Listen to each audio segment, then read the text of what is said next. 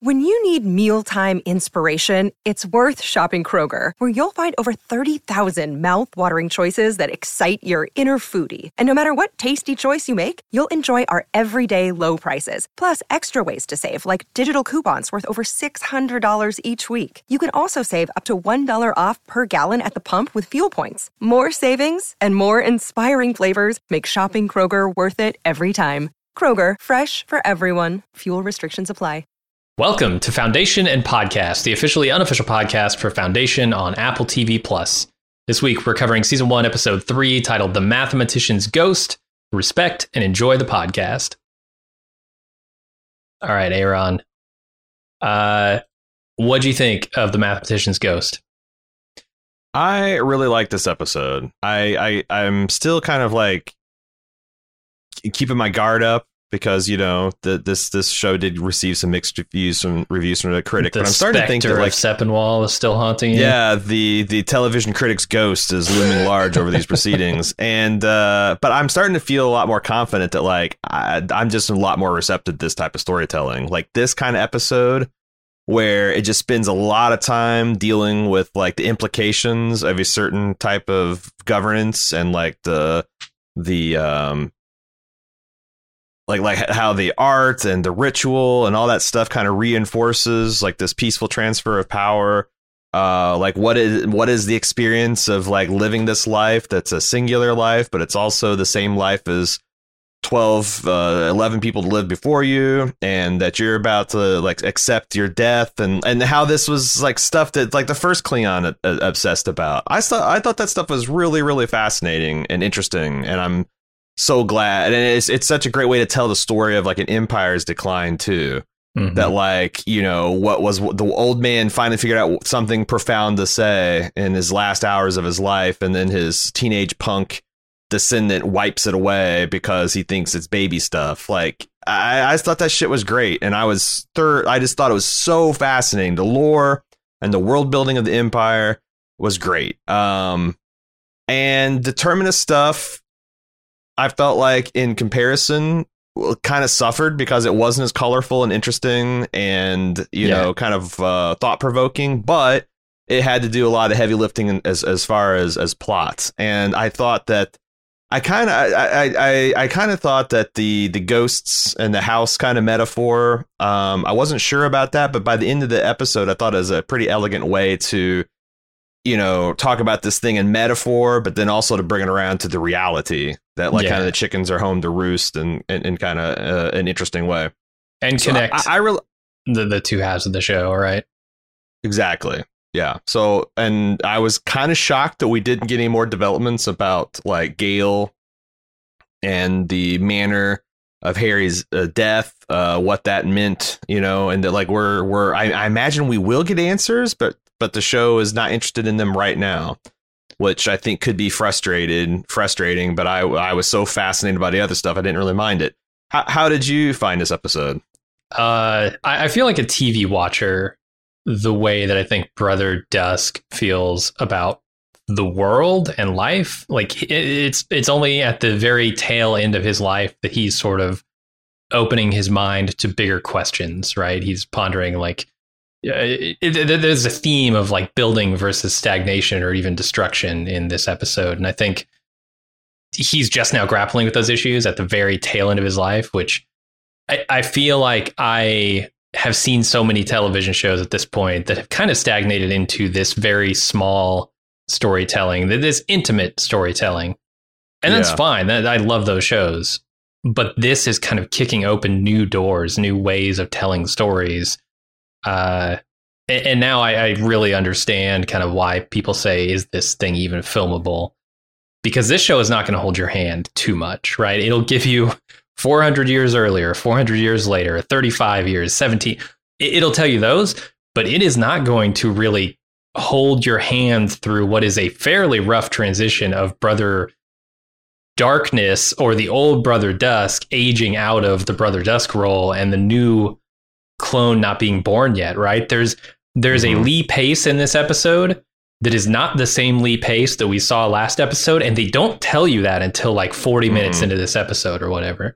So but I found that fascinating, right? And I found like very much the same thing you were talking about with the thematic connections between the two sections of this episode, the two halves. I've seen episodes do things like that before, but the kind of scale they're doing it on here is something I don't think I have ever seen. And I'm really enjoying it for what it is. Yeah, there's something on the official podcast that I enjoyed today. I was listening to the showrunner Goyer saying that one thing they wanted to get right in front, there's like two non-human characters in this show. One of them is the Vault, which is still very mysterious, and the other one is time itself. And that you have to feel like time is something that affects things, and it controls the pacing of things. And they wanted the audience, like, it's like a hard check that like you have to be cool with this character, like having it say, and making big changes, you know, just in a way that like a villain or a hero would, you know. Mm-hmm. And I thought this episode kind of typified that. Like, yeah, if you're not into like, 419 years after the start, if you're not like willing to put forth the effort to do a little bit of math and kind of like go with that flow, it's probably because you're going to be like, what the fuck is any of this stuff? Yeah. They're using it so well to tell the story of a stagnated empire. I really appreciated what they were doing this episode. On so many levels too. Like, it's not just like, this is just a surface level. Like they constantly reinforce and interweave other things in this episode to help you appreciate that as well. That narration that we get from Salvor, I think, or is it Gale? I still think it's Gale. It's still Gale? I still think this is Gale. Yeah. Okay. Yeah. That narration is like connecting both of those halves. It's sort of bridging the gap between the old and the new, and like going forward into the future while also not forgetting the lessons of the past, which I think everybody can identify with, right? Well, unless, I don't know, you're 15, then you don't have any lessons of the past. Sure. But, then you read shit like this so you can kind of like get a leg up on things. Yeah, for sure. So that's what I thought. I thought it was great. Probably better, actually, than the first two episodes. I think it's just, I kind of agree too. Taking a step back, and like I felt like also the show just felt very confident and unhurried. Like, if you were curious about how this genetic dynasty ruled, then you're going to get a lot of cool, satisfying answers, and it's going to have a lot of like, Android ennui mixed into it. And if this is the type of show you're in for, then this is a preview. If not, exits are to the left. Mm-hmm. It is wild that like this is kind of like a David Simon show in that it doesn't really care to hold your hand and introduce you to concepts. Like, it expects you to at least give it 4 or 5 episodes to click before, it's not as interested in, entertaining you as it is in getting you to think about different ideas. And I know it sounds kind of like, I don't know, like artsy fartsy or elitist, but I don't think it is. I think it's just like there's, if you try to be a show for everybody, then you're going to come across as generic and an afterthought. But if you can try to be a show for a particular type of person, then you might be able to like really move the ball forward in terms of like what you're trying to say, because you'll get a person who's willing to meet you halfway, which means you don't have to do twice the work to express your ideas. I think there's time and place for all of that stuff. Like, I love my MCU and my John Wick and that shit, but like this is like very espresso and or like a really hoppy beer. You got to kind of acquire a taste for it, and I've been a fucking giant nerd all my life, and it's paid off now in 2021. And you can still like The Mandalorian and this show. You're allowed to. So let's not get all snobby about it, but also let's appreciate the things that it's doing that are unique and original. Yeah, I just like that there is this lane that is now being occupied by not just one, but several vehicles. Like, it's like, this is such a huge improvement from the most of my, child and adult life that like, at best you'd get a science fiction wave where it's like pop culture sci-fi, but like this kind of stuff, this weird shit, like Dune and thing. I'm really excited. Right. Dune's coming up pretty soon. We talk about The Expanse a lot. That being a great show, but even that isn't doing the same type of thing that this is doing. It's servicing more realistical, like socio-political type of thing, but Yeah. This is kind of taking it and just blowing the scale up. Sure. And I'm really digging it so far.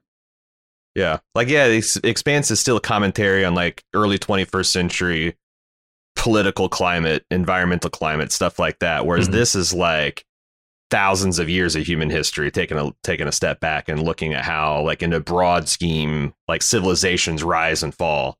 So it's great. It's great. And I'm loving it so far. Yeah. Well, how about we get into the recap? Let's do it. All right. First, let's take a break. Another day is here, and you're ready for it. What to wear? Check. Breakfast, lunch, and dinner? Check. Planning for what's next and how to save for it? That's where Bank of America can help. For your financial to-dos, Bank of America has experts ready to help get you closer to your goals. Get started at one of our local financial centers or 24/7 in our mobile banking app. Find a location near you at bankofamerica.com/talktous. What would you like the power to do? Mobile banking requires downloading the app and is only available for select devices. Message and data rates may apply. Bank of America NA, member FDIC. All right, we start off. I don't know how you can start off an episode earlier, but this starts off 400 years earlier. We've got the original emperor, Cleon I. He's dying. He's talking with Demerzel about the future of his empire and his legacy. And she tells him that his continuity is assured. He's having a bit of a pre-death crisis here. I mean, this strikes at something we've talked a lot about in terms of cloning. Like, you know, continuity of consciousness, man. You can have a clone, even if it has 100% intact your memories and your thoughts and feelings, which, as far as I can tell, these clones do not. You know, it's a big ask to tell the person that's going to be disintegrated that, oh yeah, you're going to live on in this other thing. It's going to be just like, you know, and I think you see a lot of that kind of like frustration. Like, this is my brainchild and I should be able to see it, not me in like the second sense, but my eyes and my mind, my comprehension should be able to see it. And the frustration that you can't, even though you're going to live forever, you're not going to live forever, old man. Yeah. I thought it's great. I also, when he's standing here talking to Demerzel, he's looking out the window, looking at the star bridge that is yet to be fully constructed. It's in the process. And he's talking about, you know, things that can be sort of interchangeably used to describe his star bridge or himself as a clone emperor. And I think that's interesting because that, I think, is in a nutshell the entire first half of this episode, let's say, because what he's doing there is he's talking about wishing that he could see his legacy fulfilled in the form of this star bridge, which to me represents growth or building something, creation. And then he's also fretting about this clone thing, which to me represents stagnation.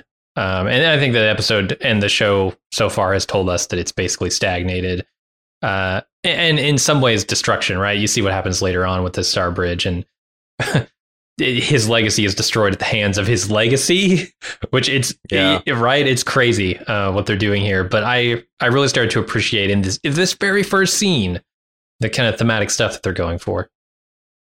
The other thing I want to talk about is there's a lot of talk also with Demerzel, and they mention, you know, that he's talking about like he sees her as a vital piece of the continuity, and they're definitely, I mean, they haven't as explicitly said that, but like almost all the emperors agree that they greatly value her advice and her opinion. Like, she's kind of the yardstick they measure themselves because she's the only one that's known all of them. But she's also in a precarious position because for some, you know, reason, there is a robot rebellion, there's a robot war, her kind were kind of eradicated, as far as we know. So she's kind of like a singular person as well. And I couldn't help but note there might be some double talk in the beginning of this where they're talking about you spent more time with the systems programmers than me. I don't know, like, are we talking about her programming? Are we talking about the spaceport's programming? What, like, there's an ambiguity in there, just like there has been in her role the whole time. Yeah, you know, like there's the fact that this guy and his personage is called Empire, but also it's the entire system. When she says it's always on her mind, is she talking about the person, or is she talking about there's I think there is some room that they're suggesting some kind of duplicitous, that she is loyal to something, but it's not necessarily this dynasty of men. Do you feel like any of that? I do, and I think that would lean nicely into the thematic stuff I was talking about with creation, stagnation, and destruction, because you could have all three in this scene if she is sort of the downfall of the Empire, or at least the Empire as we know it, with these clone Cleons. Yeah. I don't know how to portmanteau that. But yeah, I get the feeling like when she's saying my mind is, the Empire is always on my mind, for good or bad. Yeah. That's a very non-specific, like you said, double talk sort of thing that you could say. So something a stalker could say, and it's menacing. Sure. I don't know if I'm reading too much into this, or looking for something that's not there, but. And I always just keep coming back to that scene where she's explaining that, my kind didn't die out. They were exterminated by your kind. Mm-hmm. And the actress, who has a very controlled and precise performance, definitely put some heat and spin on that delivery. And it's as will be explored throughout this episode. It's like, what does it even mean for a robot like this to have feelings for people, for institutions, for things, ambitions? Like, it might not. Me saying that she's angry about something might be something that she's just like aping, or a piece of programming she's following. I thought that was interesting too. Like when this robot's talking about missing people and longing for things, what does that actually mean? Because it probably doesn't mean the same thing it means to myself as a human. Yeah. Let me play Robot's Advocate for a second and talk about how devastating, after this scene, how devastating the destruction of the Star Bridge must be for Demerzel. If you look at this episode, she's seeing the creation of it and how much it means to Cleon the First, right? And I get the sense through this episode that there is very much a deep connection between specifically her and Cleon the First, maybe slightly more so than the rest of the clones. And so when I look at these scenes and I watch the Cleon's ancestors, if that's even the right term for clone ancestors, going up into orbit and destroying the platform at the end of this episode, you can look on Demerzel's face and see that is really affecting to her. Is that affecting only because it is Cleon the First's legacy that they're destroying, or because it's Cleon the First's ancestors destroying his legacy? There's so much tied up, so many layers to this onion when it comes to the Emperor and Demerzel. Yeah, and to play Robot's Advocate, and to bolster that point, like, I think that there might be something special about the first one, because like there's this word, and I've used it a bunch on the podcast too, because it's been on my mind. Singular is used, I think, 2 or 3 times in regards to something about the Empire in the first half of this episode. And thanks for helping me feel unique as I'm shuffle off into obscurity or whatever. Klingon the First was like all the others, for better or worse. She raised from a clone. They had the exact same trajectory. 30 years later, she decanted another one. 30 years later, she decanted another one. She said goodbye to like, they are like the same thing that just keeps repeating. But that first time has to be special, right? The time where they were figuring everything out, where everything was uncertain, where there wasn't. Like, I actually do think that in her mind, that the first one is the greatest, and the one that she felt maybe most, indebted to, or on the level of, and the others else are just like, they're children, and they always will be to some extent. So there could be something. I think there's a lot to that. All right, then we jump 400 years into the future, from where we were in the past. Brother Dusk is looking out at the falling Star Bridge platform and pondering his own death. This is kind of exactly a mirror, just 400 years in the future of the shot before. Demerzel tells him about how hard it was for Cleon the First in his final days, and then sends him to see the tailor. And this is a scene where you're talking about, the uniqueness, right? And how she's trying to assure you every one of you is different. He's very much not buying that. Thank you for trying to make me feel unique as I shuffle off this stage. And all of this idea of uniqueness ties in with the second half of this episode with Salvor, right? Who is also unique and is trying to make sure that people know that doesn't necessarily mean you're special. It just means you're different. And here's where the concept of time as a character did you have to pay attention to, because when it said 400 years earlier, I think a lot of people would assume when it says 400 years sooner that it's going to essentially mean where we left off in the last episode, but it's not. It's actually 19 years past the spaceport bombing, which they helpfully add with a little caption. But if you're not paying attention to that stuff, then you might, have gotten confused about like who is, Lee Pace, where did the kid go? Like, and then when it says, then the show later says now, which is a completely fucking relative concept. Like but it might be like the first frame of reference we started the show with, Salvor with the kids by the Null Field. So, but you really have to stay on your toes for sure. Does that imply that whatever is happening now, it's because Gale is the narrator, that would also be in the now? I don't know, because Gale makes references to things that are happening quite a bit further in the future in the first episode, which you list off. But that whole episode takes place almost 35 years in the past, right? You're right. So yeah. So so what kind of omniscient is she, like speaking from within psychohistory? Like she is looking forward and backwards? Because I don't think she has some. I mean, I could be wrong, but I don't think there's like some God Emperor turn where someone like other than like this clone thing. Like I don't think they literally have like humans that live for thousands of years in this saga. I don't know. I don't think they go to Dune trend, but like, I assume the only frame of reference she could possibly take is as a, in-depth psychohistorian. Yeah. Because she does have like an out of time almost omniscient narration style. Yeah. And it could be she's,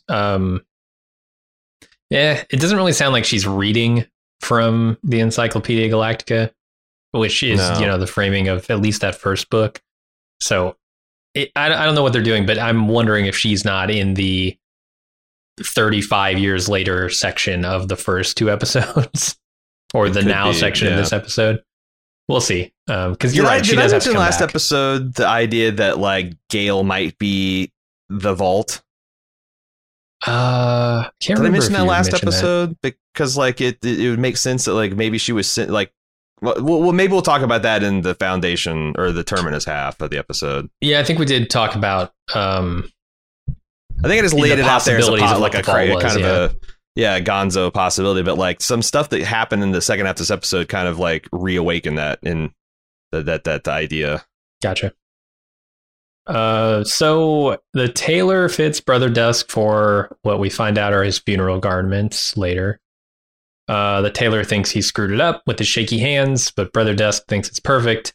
He does, however, request that the tailor's young assistant put the final touches on it, which I think is less about it being perfect because of shaky hands and more about this generational passing of knowledge, right?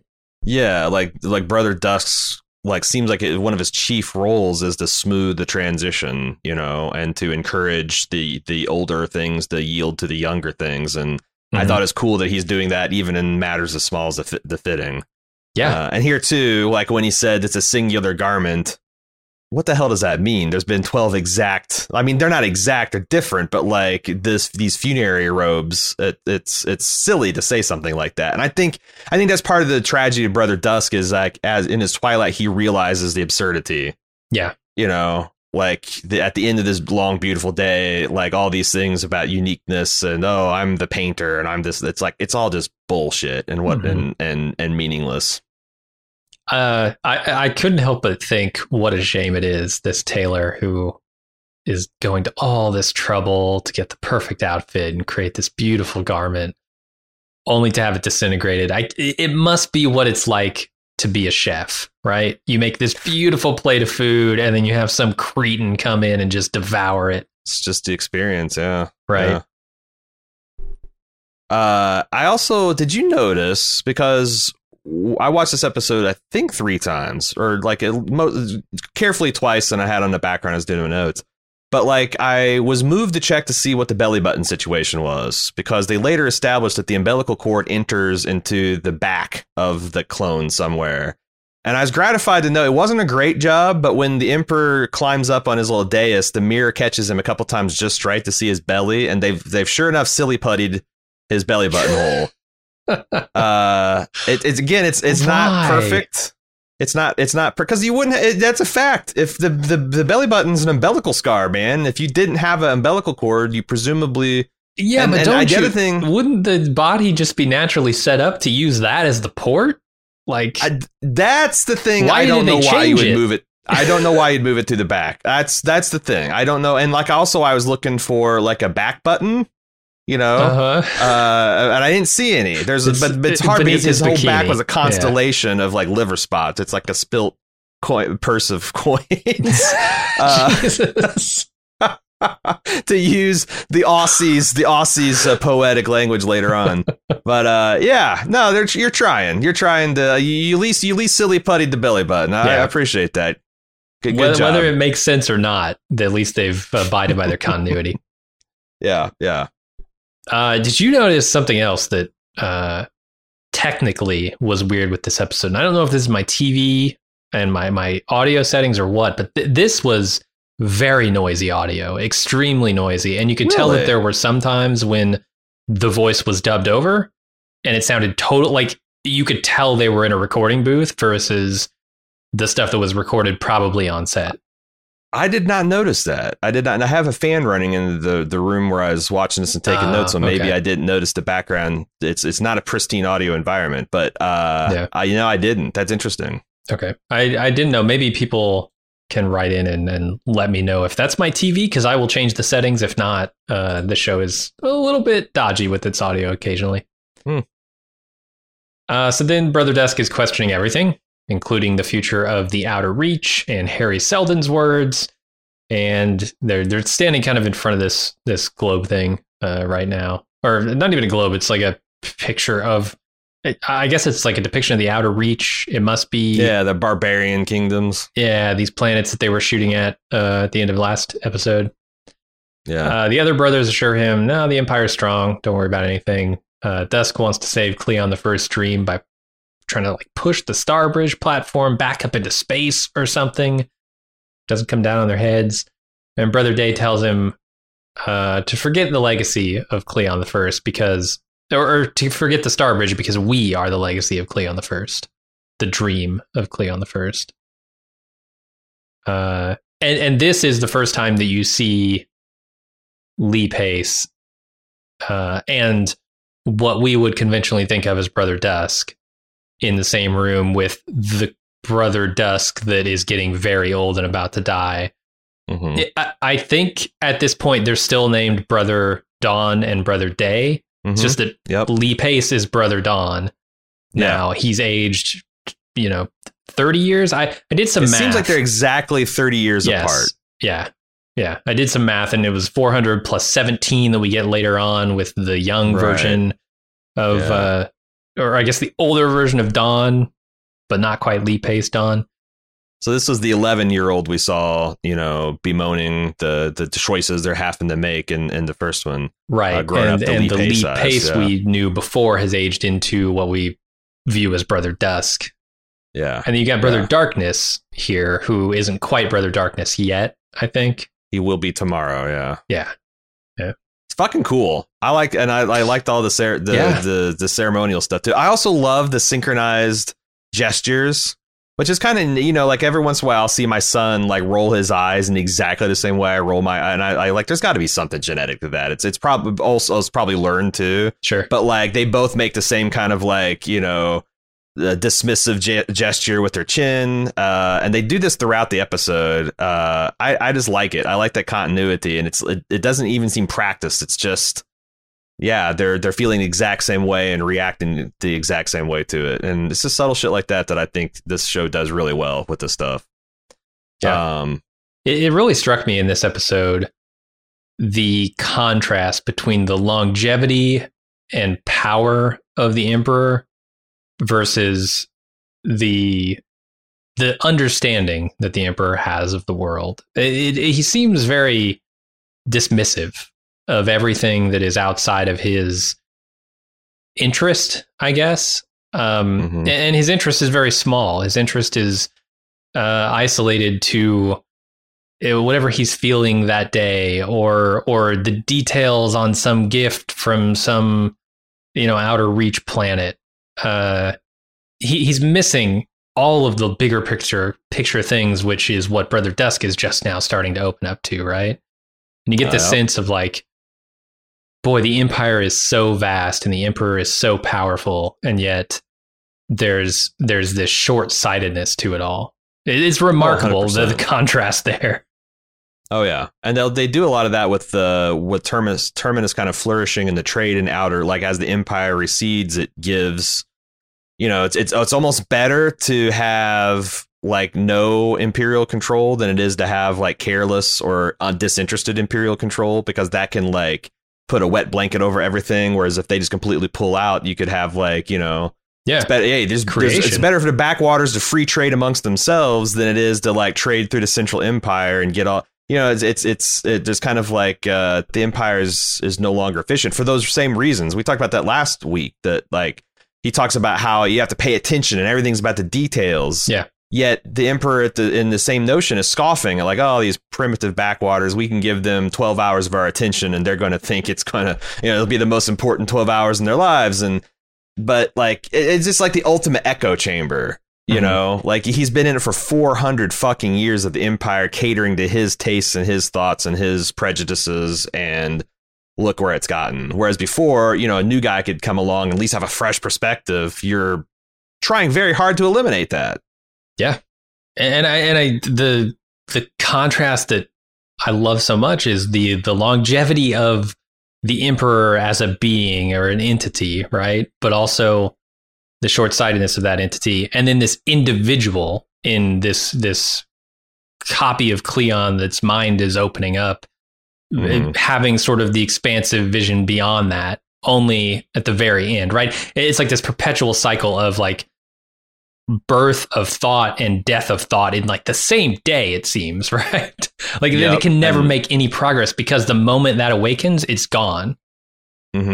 It's wild. And the tragedy seems like all the emperors kind of arrive at these conclusions right as they're about to ascend. Right. Right as like, what, we've got this whole thing. It gets zapped. Yeah. And that got me thinking about Demerzel's role in this whole thing. Is she there to simply serve the whims of the Emperor, or is she there to be sort of a generational mind for the Empire? Because as much as you would impart your wisdom, if your wisdom is flawed because of being myopic or whatever over however many generations the Emperor has been doing this, 15, 14, something like that. I think this is the 14th, this new Cleon. Yeah. Is she there to kind of keep everything moving in a direction? And what's her agenda? Because she could absolutely shape the shit out of these kids. Sure. Whatever Cleon the First was, like maybe what they are now is what she's molded them to be carefully over 400 years. I wonder if that was part of Cleon's. There's a very specific structure to this cloning operation, right? We mentioned how every 30 years another clone is made, and they are, there's this continual wave of Cleons both rising and falling. Except for the first one that apparently got to 90 before the baby was ready to cook. So yeah, and only had the baby and Demerzel when he shuffled off. It makes me, it makes me wonder if that was sort of a safeguard against any possible tampering by Demerzel, right? Because you do have a sort of institutional understanding and knowledge in the Cleons, in the wave form of the Cleons, right? This is right, because you like if you start brainwashing Brother Dawn, presumably Brother Dusk and Day will be like, the fuck is going on here, right? But you did have that first clone that she was able to do, and there was no guardian over it whatsoever.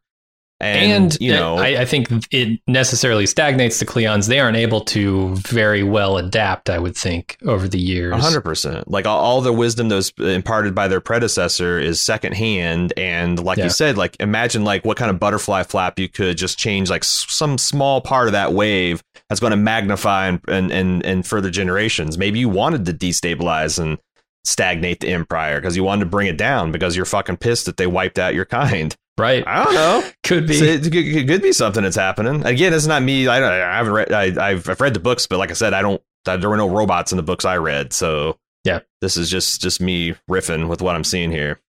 For sure. All right, we move on to Brother Dusk walking I don't know if there's an official name for this room, but it's a hall with all the Emperor's likenesses in it. And they all kind of have labels.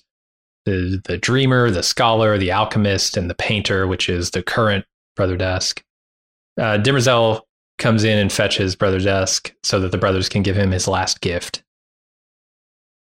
Yeah, I thought this was interesting. Another, they're trying to tell the story of the decline. You got the dreamer and the scholar and the alchemist and the architect and all this. And then you got the painter, which if we recall, all of the brothers paint all the time. Like that's their hobby is to paint that. Like they talked about like this successive generations add and keeps evolving.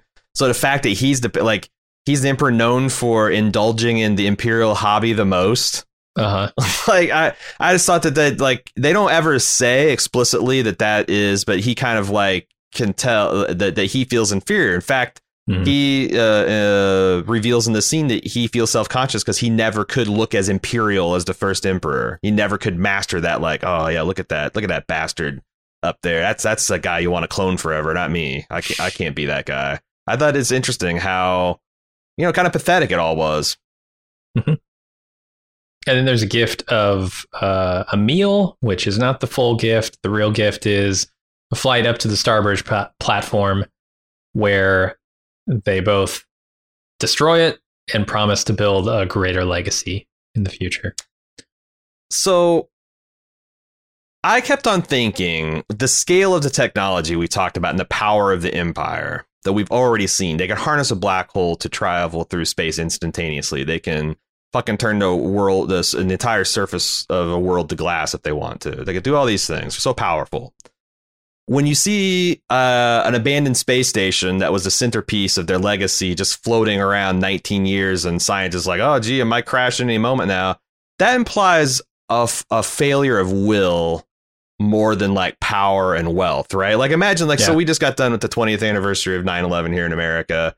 Imagine if like 20 years after the two holes of the Twin Towers were still smoking craters because in 20 years, no political regime could get the capital and the political will together to do anything, to approve a plan. Maybe it's not popular, but just fucking do something, build something there. Imagine 100 years goes by and they're just fucking smoking craters still. Like that says something about like, it's with all the power and money that you have available, you can't get that fucking thing done. You can't bring it implies something about the rot that is, and then, like I said, we're not that far gone. We can still do things in this country. But this is what the Empire's doing. They can pick an afternoon, drive up there and blow it up, right? They could have solved this problem. You're right. All along, they had it within their power. Yes. Yeah. And they just chose not to. And in fact, I think the old man realizes he's being had. I think Brother Darkness here realizes when they blow it up that like, oh, you're not going to build something greater. This is just to make me feel better on my last day. And you guys are going to go back to whatever version of bread and circuses you're indulging in right now. And it's that to distract very the population. It's that myopic view again, right? Like this is a slap in the face to Brother Dusk, who has just awakened to the fact that this was Cleon the First's legacy, right? And what does it mean? And he created something. What are we doing? We're doing nothing here. And they go and they blow it up. That's a slap in his face, man. And it's so evocative, the first emperor welcoming everyone to his peace in this ruined, this corrupted hologram still saying everything's okay, everything's cool, right as his predecessors blow him up. It's like, and it's also like it's an ironic sense of peace, kind of like in the way I think Neil Armstrong described the moon as a magnificent desolation. Like it's kind of like, it's peace because it's the peace of the tomb. This thing is just dead and inert. I thought that stuff was really, again, great multi-level storytelling. Don't ever stop and like, comment on this shit. It's just there for you to appreciate. Yeah. And then I couldn't help but think about Demerzel in this scene also, because she was there when this thing was created. She knew what it meant to Cleon the First. And here it is, his legacy, destroying his legacy, ironically. Swept under the rug. Yeah. Yeah. One more dawn day dust cycle, and no one will even remember it. Yeah. Yeah. Although I will hold open they'll build another space elevator in the form of Cleon the 14th, given 2 golden platinum fingers to the whole universe. Like, that's the spaceport's the tip of his middle fingers. Sure. They might do that. They might. They might. Brother Dusk goes to the cloning facility where he sees Demerzel singing to the new Brother Dawn that's being incubated. He's not supposed to be there, so Demerzel sends him away, and he goes to the new Brother Dawn's room in the nursery and paints a mural above his crib. And then he sleeps, and Demerzel takes him to his bed. This is good stuff. Yeah. Yeah, I have questions, though. Like, why can't I think they're hinting at an answer. I don't think it's like fully answered why they institute a policy that they can't go see the older Cleons can't go see the younger Cleons being cloned. And there's something about him calling it unnatural that makes me think maybe there would be one of these clones might get the idea that they need to put an end to the line. I thought all of these scenes dealing with the new Brother Dawn were dripping with menace, because I couldn't help but think that old man's got a disintegrator, or Lee Pace is just going to drop the fucking bait like that. This one's bad. This one's not a good one. Drop it on the floor. Yeah. And it didn't, but it shows just how kind of like fragile it all is. Mm-hmm. Because, I imagine any emperor could probably order a death squad down there to shoot up the facility, and that'd be it. How do they? It's just the weight of tradition. It's kind of scary when there's nothing stopping great men and women from really fucking up shit, except for tradition and handshake deals and things like that. Mm-hmm. But man, a lot of unwritten rules, unwritten rules of decorum and stuff. And part of the shock of the last decade or so is realizing how much of our own civilization just rests on those kind of things. It's like agreements to like play nice and do things. It's also a sad scene for Demerzel. Thinking about how much she liked Cleon the First and how she has to sort of relive his death every 30 years or so. You guys always leave me. Yeah, and the Cleon here, that Brother Dusk is lamenting, or I guess it's not. It's Cleon the First at the beginning of this episode lamenting that he's going to die and saying, "Oh, you'll never know death." But she knows his death. She knows it intimately. She's seen it over and over and over again. And she might not ever, fear death coming too soon. But at the same time, she has this tragedy that she has to relive over and over, right? It's a different kind of hell.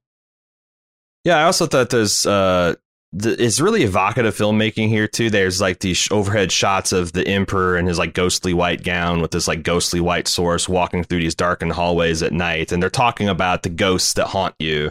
And I kept on thinking that like Brother Dusk seems increasingly to be like that to the royal family. He's the one that's always being like, "You're going to regret this," and you think you can control everything and you can't. And I thought he looks like a literal ghost doing this. And then also, if you want another, being to move over into is Demerzel evil? The fact that she is singing to the emperors and they don't know this particular song or what, I feel like it's hinting of like what other subtle manipulations, what other insidious things might she be weaving into their being raised that they're not aware of? Like, are they like that like little nugget of wisdom she imparted to Brother Dawn last episode about like, you always choose it. Is that true? Or is that something she's telling them to influence? None of the other brothers are there to be like, what the fuck? That's not, no, we don't do this all. I think it's interesting. I feel like, Demerzel, if not evil, not serving the Empire the way you would conventionally understand it. That's the thing. I felt very Westworld in this scene. You've got, it's not exactly the same thing, a clone and a robot, not even close, but like, the imagery is very similar of creation and this, sci-fi center here. And then you've got Demerzel saying things that, are meant to be, doing things that are meant to be beautiful, right? And they're like, she's comforting this child. I didn't know you did this. I didn't know you cared that much. Like, this is why we put you in charge of the empire. And then this could also be masking something, right? This could be the double talk. This could be the show's double talk. It's not even the character saying something that could be taken two ways. It's the tone, the feel of the show. And yeah, I remember them doing that several times in Westworld and feeling like they were doing something similar here. I could be totally wrong, though. No, I definitely pick up on it, too. And then there's the mural that that Brother Dusk goes and paints above new Brother Dawn's crib here, which is very much reinforcing that motif, the theme of creation versus destruction or stagnation. And if you look at it, it's, the Cleons sort of lifting something up into the heavens, right? That's the act Brother of creation. Darkness's brothers, they're there uplifting. Yeah, and I think that was his. What was your interpretation of the meaning of it? I think he's trying to inspire the new Brother Dawn to create something, right? To do something beyond the stagnation that they've been doing for the last 14 generations. And I thought also as a reminder of his brothers to keep their promise about this gift. Like, look at them uplifting. They're also uplifting. I think you're supposed to understand that is something greater than themselves. It's also Brother Dawn, all working together to, like you said, create something. So, yeah. And of course, 19 years later, some punk is going to just erase it because fuck it. Yeah. So, wah, wah. Yeah, I'm very curious to see more about how that turn happened. I can't wait, and we're going to get it too. I guarantee you. Yeah, it's going to be some good shit from Lee Pace, I'm sure. It's too bad because, like, the time being a character, some of me thinks that this would work better if the Foundation stuff are interleaved with the Empire stuff a bit more. But it's just hard to do. Like, there's only so many time jumps. Like, if you had to keep on going, like, this is 20 years before, this is 35 years. No, this is 19. It'd be uber fucked. But it does make these it feels like the Lord of the Rings series, where it's like each book is actually two separate books. And I don't know about everyone else, but I was always a little bit more invested in one book than the other, and like having to go a whole fucking book to get back to the good stuff, quote unquote. I always found tough. And I feel like when I was reading some of the reviews of this episode, there's people like, oh, clearly the Empire stuff's more interesting. It should be called Empire. And I'm like, okay, we'll settle down. Give it time. But also, sometimes it's going to be like that, you know? Yeah. I promise you the Foundation stuff will get more interesting. But right now, the Empire is fascinating. So Cleon wakes the next morning, puts on his new clothes. Is there an Emperor's New Clothes reference here? Anywhere? Is that what's happening? One of the Klingons is going to be brave enough to just go full buck naked. Sure. I mean, he almost did this episode. It's the way I came into the world. It's the way I'm leaving. I don't need the spandex thong. Just put me out there. He christens. Without the religious connotations of that word, he christens the new brothers Dawn, Day, and Dusk, and then becomes, I guess, Brother Darkness himself, and walks into a disintegration chamber. And they take the baby over and they mark it with his remains, and Brother Day takes it to its crib. Yeah, I thought, it's a great scene because it's just a really beautiful way to hand everybody. It felt like cogs clicking forward, like, everyone saying, you're Brother Dusk now, and you're Brother Day, and oh, look at you, Dawn, and now I'm Darkness. And is there anything menacing in the hand on the back ushering Brother Darkness into the disintegration chamber? They use that image twice, right, in this episode? Yep. And they made this point in the official podcast that, like, Demerzel is strong enough to just effortlessly pick this old man up and carry him like a child. Fair. That they showed in the previous scene. So, like, entirely possible that this always happens. Like, I'm not sure what I believe, because I could also believe that this is a unique inflection point, that the old Emperor is going into his disintegrator uneasy. I could also believe that every one of these fuckers went into the disintegrator uneasy, including the first one that was just entrusting it to a child, So but the fact that, like, when she puts her, that's a bar of iron. Like, you're getting on a roller coaster and the lap bar is just descended. You're not getting, like, and also the disintegration chamber is just so nakedly menacing. Like it's hissing and snapping, and it looks like it's going. Yeah. Even though and the music is at such a odds to it. I hate to say it, but I fucking loved all this shit. It's so good. It's not even just like the idea of the strength, the potential strength of Demerzel, being this iron, device pushing you toward your death. It's also the metaphor of the control that she has, right, over not just this one man right now standing in front of his death, but the entire empire. You gonna cry? You gonna be the first empire to cry? You want to be clear? Yeah, it's like Cleon the crier. We can change that painter thing. Oh, you don't like painter? You want crier, baby? Oh, you want cry? Don't want to be disintegrated? Yeah, no, I totally got that they are all kind of like jockeying for her attention and approval. Like she's like their universal mother, and maybe intentionally so. So I'm glad that we both are picking up on this stuff. And then I also thought that I actually thought that was going to like carbon freeze him like the first guy. Like there's going to be like a hall of emperors that are like frozen in the glass stuff. And no, he just got fucking vaporized. And then they ashed the baby's forehead. Oh, I just thought that was great. I thought this whole thing is just so fucking cool. Let me ask you this. The hall of emperors or whatever it's called. Do you think that those emperors, the busts of those emperors that sort of materialize are made of their remains? Oh my God. I thought that's what you were going for halfway through your sentence, and I fully endorse that as headcanon. Okay, cool. The chromosands are made out of their dust. Absolutely. Yeah, 100%. That's fucking metal, man. But it is cool, and I just like, man, I like the lore and the world building almost more than I like stories. Like the lore will keep me into things like fucking Magic the Gathering, Warhammer, way past like the story's not making sense or whatever.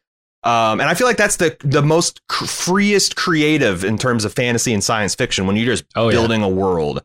Because like as soon as you add a story, you got a plot. You have to make it make sense. You have to have reasonable motivations for people to do. But like when you're just like saying, old man gets incinerated and the robot goes and spreads ashes on the baby. Like what? Because that's the fucking way they do it, man. Back off. Like, it's the tradition. What do you want? Yeah. Like, do we do crazy shit? There's just so many crazy funerary customs in our little planet. We're grabbing that baby and we're cutting its dick. So I don't want to hear about the ashes on its head. Yeah, I fucking it's the purest form of science fiction fantasy creativity, and this show's got it in spades. Yeah. There was a nice ironic, or it's not ironic. I don't know what it is. I don't know what to call it, but there's a nice line here where it says the dream lives on in you because you kept it alive in you, which is literally true in this instance with all these clones. And it gives you a sense of what they're trying to do with the education of the nucleons and all that stuff. So thought that was neat. And then 17 years later, Brother Dawn has the mural that Brother Darkness painted erased.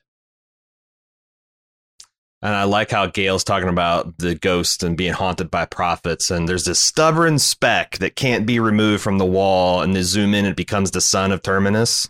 Yeah, it's a great way to connect the two episodes. Like the Empire is very much burying its head in the sand, and here we're out to see what the sand is getting up to. I like it.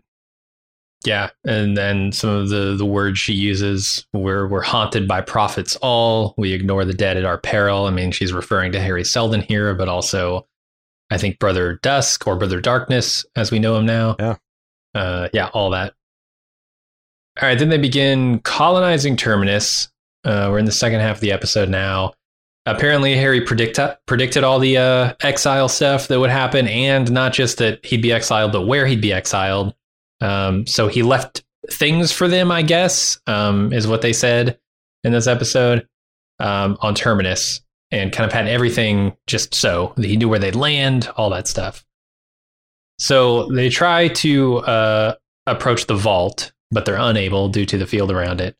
And legends about it start to proliferate in the colony as they build up around it or near it, I'd say.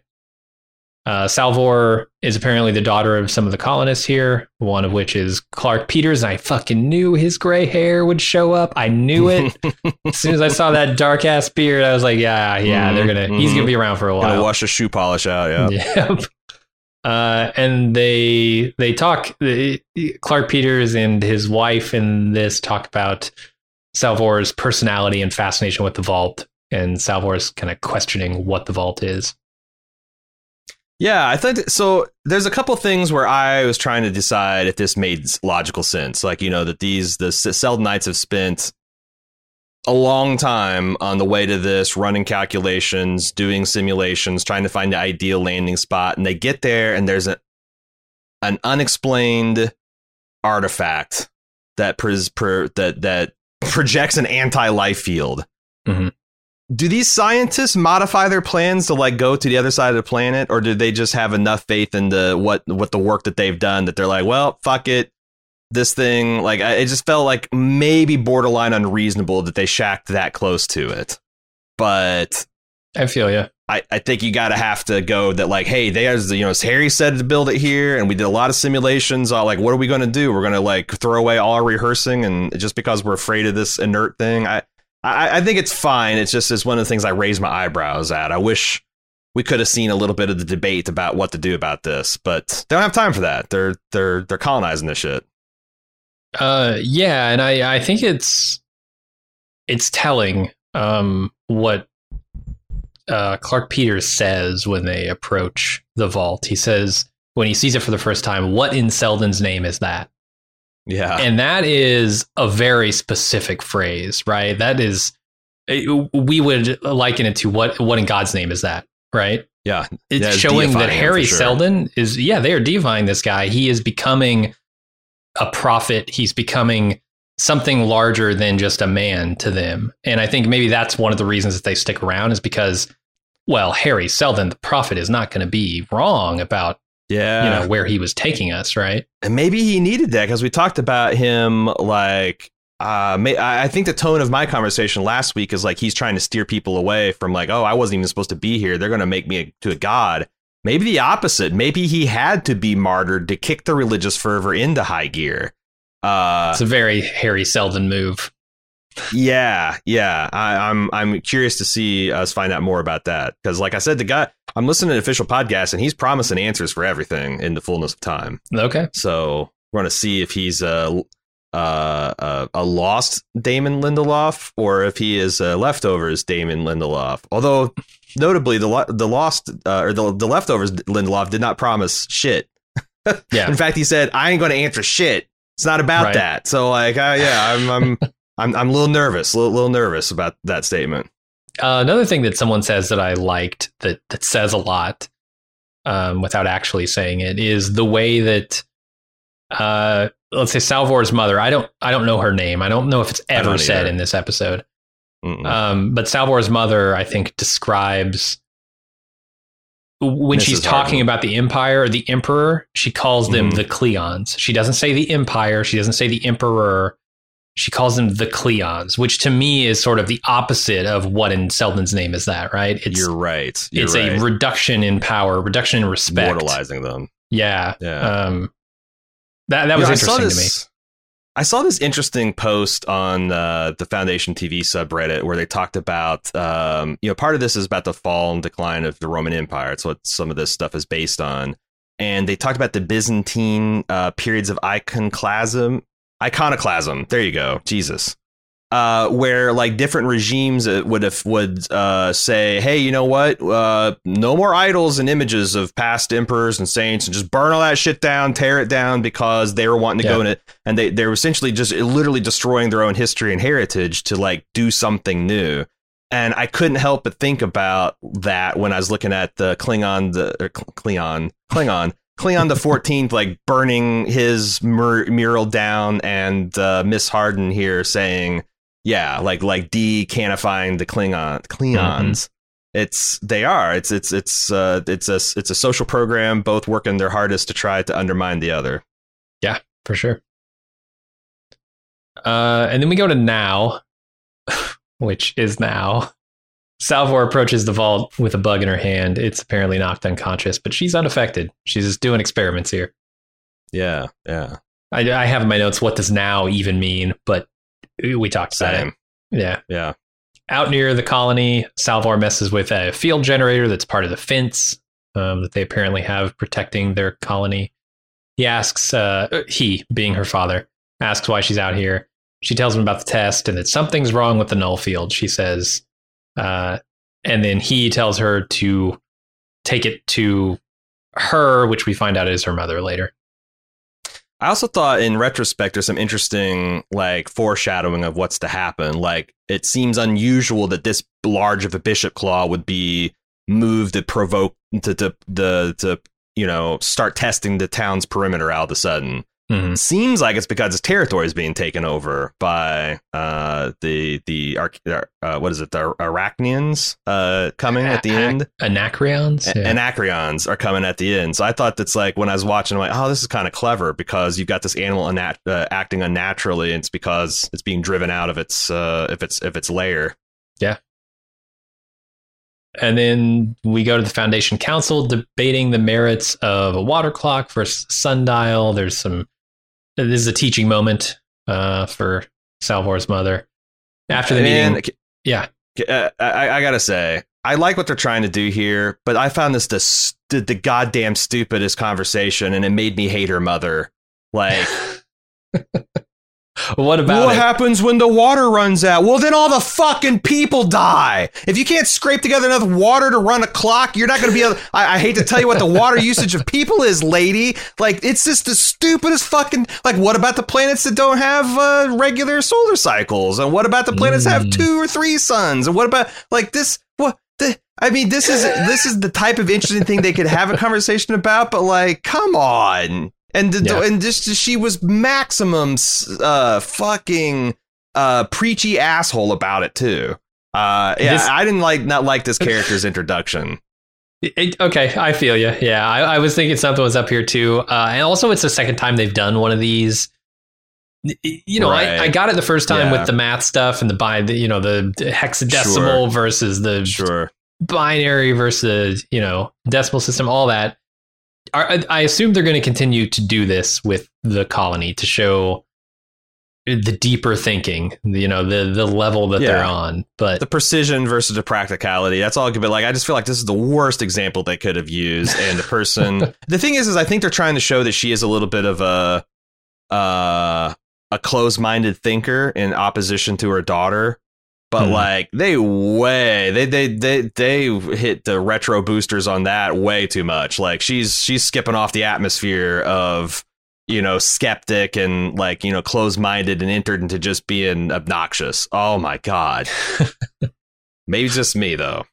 I was wondering why they can't preserve more, why they can't maybe draw a picture and a rough concept of how a water clock would work, even if they're going to go the sundial route. Sure. And maybe have like a chronology of like, hey, you start with the sundial, then you go to the water clock. Boy, as soon as you get metallurgy, I'm going to blow your mind. Check out this gears and springs shit you're going to get up to. Like, and then also here's the in-game quartz, baby. It vibrates at a certain frequency. Like, seriously? Like something as important as keeping time and you measuring just things. Grab every record of the patent office and be like 80% of the way toward capturing humans' knowledge of invention. It's kind of like saying, like, what do we need more, the meter or the liter? We can only keep one. They can either know how long things are, or how much volume it occupies. There's no possible way we could get the fuck out of here.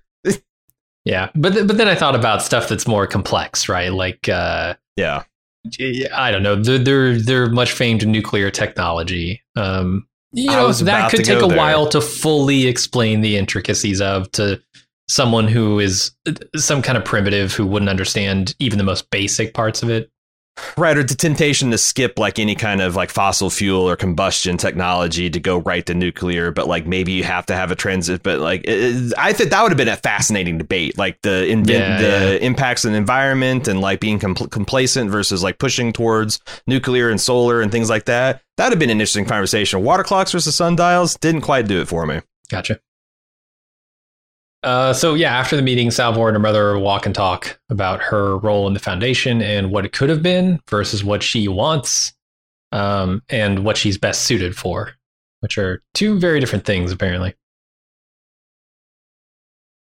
I couldn't help but notice this opening shot when we come down to the council in their chambers. There's an external, establishing shot of a statue of Harry Seldon and the building that they're in, and it's very reminiscent of the Empire's stuff, right? Even the shape of, and I mean, it probably would be. They all come from this society that their architecture wouldn't change overnight, right?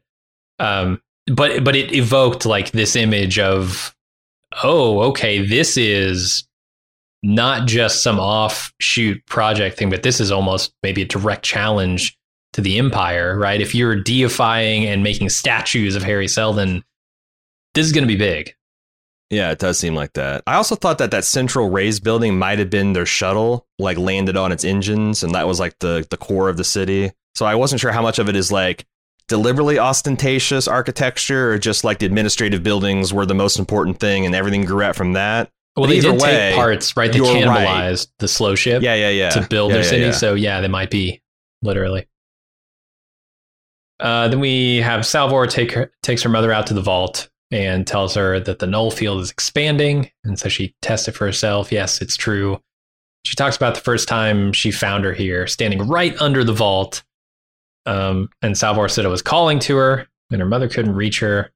And her family kind of knows that she's special, but they're keeping it a secret. Nobody else knows that Nobody knows. Is unaffected by this null field. Mm-hmm. And apparently, like, they know something's up with her, though, because she still kind of makes people uncomfortable. And Salvor thinks the vault is waking up. And they've been, preparing for this crisis that they've been talking about. And she thinks it's here now. Right in her backyard. Yeah, it's interesting that, like, whatever makes her stand apart from the colonist is entirely separate from her specialness about the null field. Like, there's something about her that's off-putting or maybe causes her to be distant. Maybe it's related to the immunity, but like she keeps herself distant. She likes to be out in patrol. She likes to be up when everyone else is sleeping, holding everybody. So it's not like everyone knows that she's a freak and are treating her thus. It's like she does somehow hold herself a little bit apart to the extent that it annoys people. Yeah. And annoys her mother, too. I think she wanted something else for her. Water clocks. But she could only give her sundials. Yep. So then some kids run to a landing ship to meet a guy named Hugo. And he comes out of the ship and tells them he can give them some stuff, something better than chocolates or whatever, if they help him unload his ship. And you get the impression that he's a traitor, right? Like he's out visiting other colonies, bringing things back. Yeah, and they built this guy up as like a cool dude. Like all the kids are like, "Oh, Hugo's here. Hugo." It's like Gandalf coming to the Shire, right? Yeah.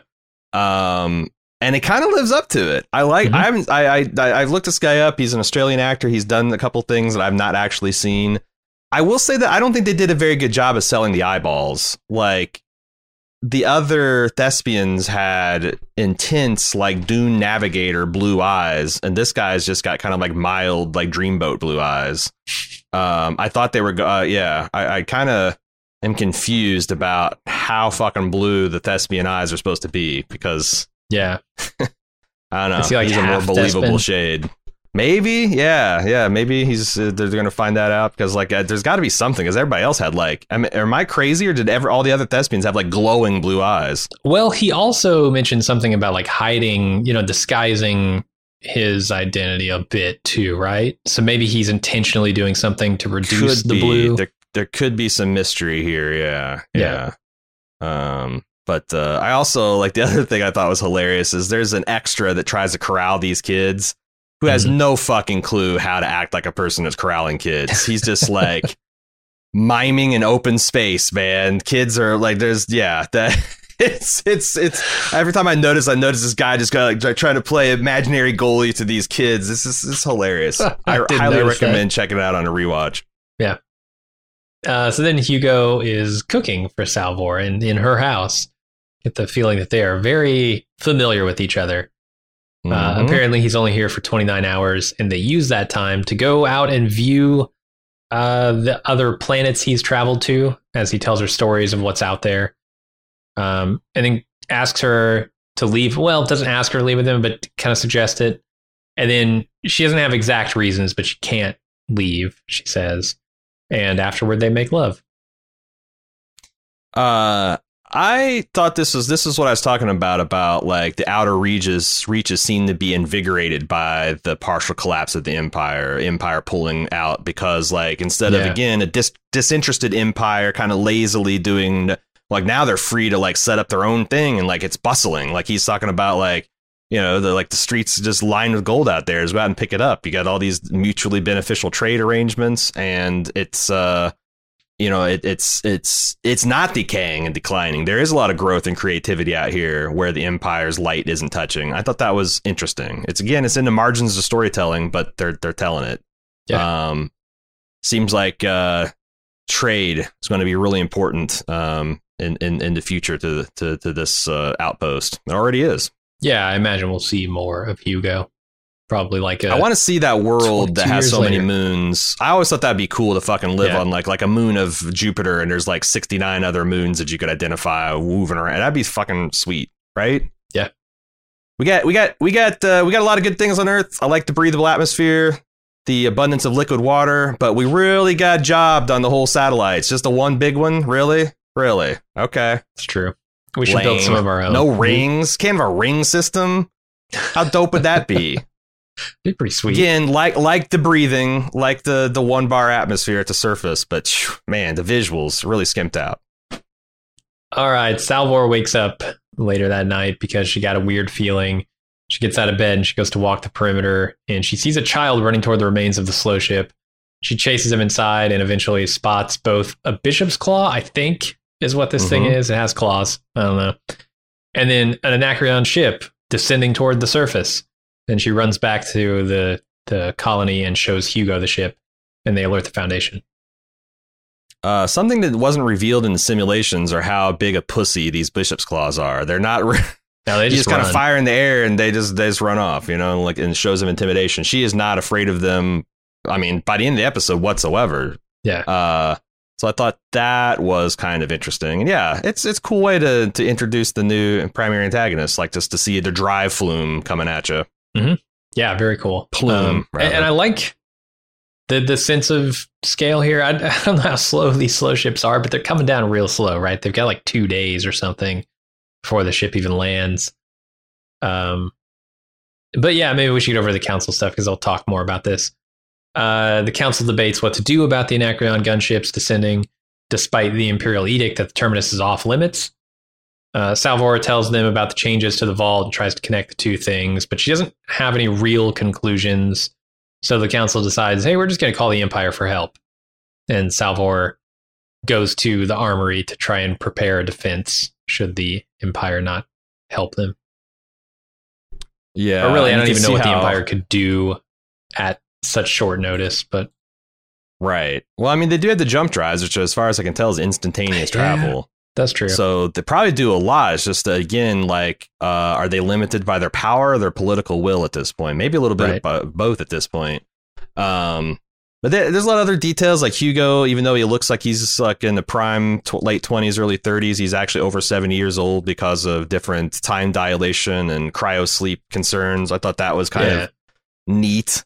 And is also that setting just up like future stuff? Is that setting up stuff with Gale? So that when we see Gale next time, and it's it might be 50 years in the future, and she looks the same, and she's still I think that's actually a really smart take. I was just thinking of like they're trying to show different ways that like slow ships could work, because on the official podcast last week they talked about how their idea of a slow ship is something that travels slower than light but navigates through a system of predetermined gates. Like there are stargates that might jump you 5,000 years, and you have to travel 6 months of sublight. Kind of like getting off of an interstate, driving through the city, worming your way through the back roads, getting back onto another interstate. Yeah. So like it's like you do huge stretches of the trips in just seconds, but to get to those pre-stage interstellar highways, you have to drive. That's why it took like 20 years, you know. It took like 20 years to drive, like 19 years to go 1% of the way, and the others happened. So I also think it's another just kind of casual world building, but it probably will come in to Gale's story as well. Yeah, I would think so. So our family helps Salvor prepare a defense. The weapons apparently aren't well maintained because they've never really needed them. The Foundation tries to call the Empire, but they can't get a signal out. Apparently the Anacreons will be here in 40 hours. So Salvor's mom goes to storage and pulls out the Prime Radiant and shows it to Salvor. And she asks her if she can make anything of it. And I would say she likes what she sees, but she doesn't exactly know. And she can interact with it and spin it around, but she doesn't know really what it means. Yeah, I'm glad that went this way, because I was about to like, if this is going to be like Jurassic Park, this is Unix, I know this, and she just instantly this is psychohistory, I know this. Yeah, she's opened up the Psycho Cube and she just gonna just intuitively navigate it. Like they already did that with Gale, but she's already a next level mathematician. Yeah, that makes sense. So like having her kind of like, oh yeah, this kind of, no, it doesn't make sense. It wasn't intuition or like some genetic predisposition toward psychohistory. Right. Yeah, that was learned and studied. And I thought they were, and I'm like, oh god, they're shortcutting a little too much if they're going to do that. But no, so thank God. There's still the possibility that, you know, whatever affinity she has for this thing is tied into what makes her special beyond just, you know, the null field stuff. Oh, 100%. I think she is like, they're very much denying. She wants to deny it this whole episode. Look, I'm unique, I'm different, but that just makes me different, not special. I still think she is special, and we'll see why later, I assume. But for now, they're not just going to jump right into that. And I think there's a lot of this. We'll get into this more in feedback. There's a lot of people drawing conclusions from embryos being withdrawn and ages of characters and starting to line up like, oh, could this be the child of this person or perhaps this person? Yeah, I mean, I don't think anyone can say for certain, but like, yeah, there is something. I also wonder if their parents have done her a service by keeping this under wraps, because like she said a whole bunch of stuff at this council meeting that the other counselors just took as like just delusion. But if they knew that she was like immune to the null field, maybe you sit up and take a little bit of notice of the person speculating on the artifact trying to protect or warn you, you know? Yeah. I was trying to track like the disposition of this Prime Radiant, because wasn't Gale given the Prime Radiant last episode, but then she got jettisoned from the ship, presumably without it. Oh my god! Oh yeah, for sure. I don't think she had that in her pocket. It's either in her office or Harry's office, and neither one of those were occupying it at the end of the last episode. So, and they do explain. I think they explain it in this episode where her mother took. She says she took it from Harry Seldon's office the night after his funeral. So it must have been like almost immediately after what we saw. Yeah, but you do wonder if there's like any alterations or changes or something, because that's like there's a gap between the night of his funeral and the night he died. And Raish is still like we have no idea what happened after he shoved her in that tube. Like, was there a trial? Did they shove him at the airlock? Was he able to go back to the quarters and like plug in a few changes into the old Seldon plan? Like, yeah, they have to address that eventually. Have to. Yeah, and then this Prime Radiant, where it is at any given moment, isn't something Harry really could have predicted. So like he doesn't work on those scales. So I don't know if like Salvor connecting with the Radiant is anything that's going to disrupt a plan that's in motion. But we'll see more in the future. So Salvor goes over to Hugo and tells him about the failed comms. She suggests that he leave, and he suggests she leave. Everybody seems to want to leave. Want Hugo to leave, and you to leave with Hugo and all that. She has to protect people, so she wants to stay behind. Later that night, she gets out of bed and goes to the vault. She sees the same child running around and chases him into the slow ship again. This time, she finds the bishop's claw with an arrow in its back, and she is surrounded by Anacreons. Yeah, a whole bunch of advanced scouts apparently just set up right underneath their noses. Yeah, I mean, did they come from the other side of the planet? Did they just land outside of the view? I feel like they're advanced scouts because they've been here. Okay. It's like particular how they got there. I don't know. Yeah, but it's going to be interesting to kind of find out. I'm assuming next episode. And there's also this like key like in Gail's narration where she's like, if you pay attention to the patterns, we can presage what happens next. To be alive is to know ghosts, and we can hear the whispers. I'm wondering what pattern they're alluding to.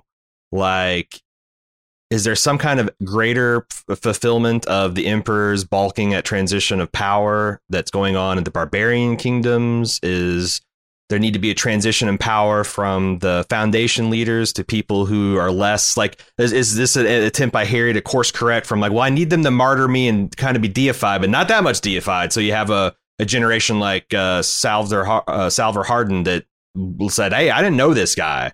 He ain't nothing to me. Like, do you need something to kind of bring that back? I wonder. That's the thing when that's the biggest question in my mind, or what events are presaging what have we seen so far is going to explain to us how the next things are going to happen. I think that's something I'm on the lookout for. Yeah. It could be as simple as sort of revenge. You know, I mean, if we think back to last episode, the ghosts of the dead are certainly these Anacreons, right? Inhabiting the skeletons that were once our homes, the slow ship. It's all, you know, very literal in this case too. But then you look at like the patterns of human history. Very few times do people turn the other cheek, right? Instead, they'll strike back. And I think that's right. It could be part of what they're hinting at here. This is revenge somehow for what the Emperor did.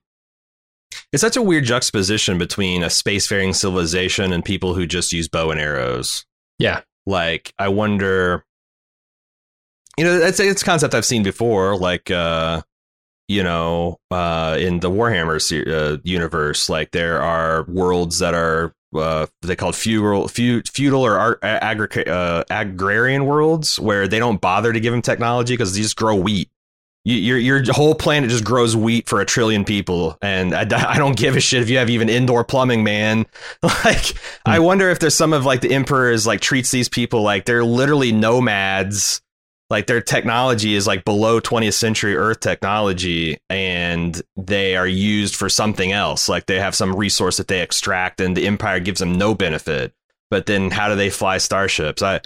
It's also a way to like, you could like, these are a threat to the Terminus people because they don't have any weapons, but like not a threat that would be crazy hard to, you know, like a little bit of technology and, automatic weapons, and these guys are going to be in some body armor, and then they're pretty much shit out of luck, right? So it's interesting scaling of the threat, and I think it sets us up for a more exciting future for what's happening on Terminus. I think up until now it's been a lot of setup, and with the introduction of some, drama or friction here, it's going to be a lot more interesting to see what happens on Terminus going forward and with the Foundation. I agree. And also the other thing is, I don't know if these bows are literally bows or maybe they're like Wookiee bowcasters or like laser bows. Sure. And they're like, they just look primitive, but they're actually highly sophisticated and advanced. Although I guess that Bishop's Claw had a real ass arrow stuck in it. Yeah. So it's a bow with a laser sight. If they're plasma arrows, they're not doing a great job because you can just pull them out of a weird spider cat. Yeah. That's the episode. Well, we have quite a large feedback. A lot of people want to talk about the show, it turns out, Jim. If you like to add to it, it's foundation@baldmove.com. That's how you get considered for show feedback. Like I said, we got a bunch. So in fact, we might have so much that we, like Walking Dead, split this off from the main podcast, because Jim and I took a 50-minute episode and turned it into an hour-and-a-half podcast just by ourselves. We'll let all you guys in. Who knows? 3-hour podcast.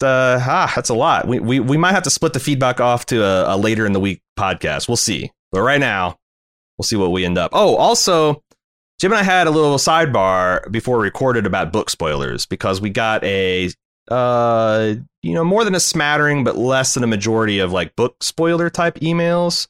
And Jim has only read the one book. I've read the initial 3, but it's been 20 plus years.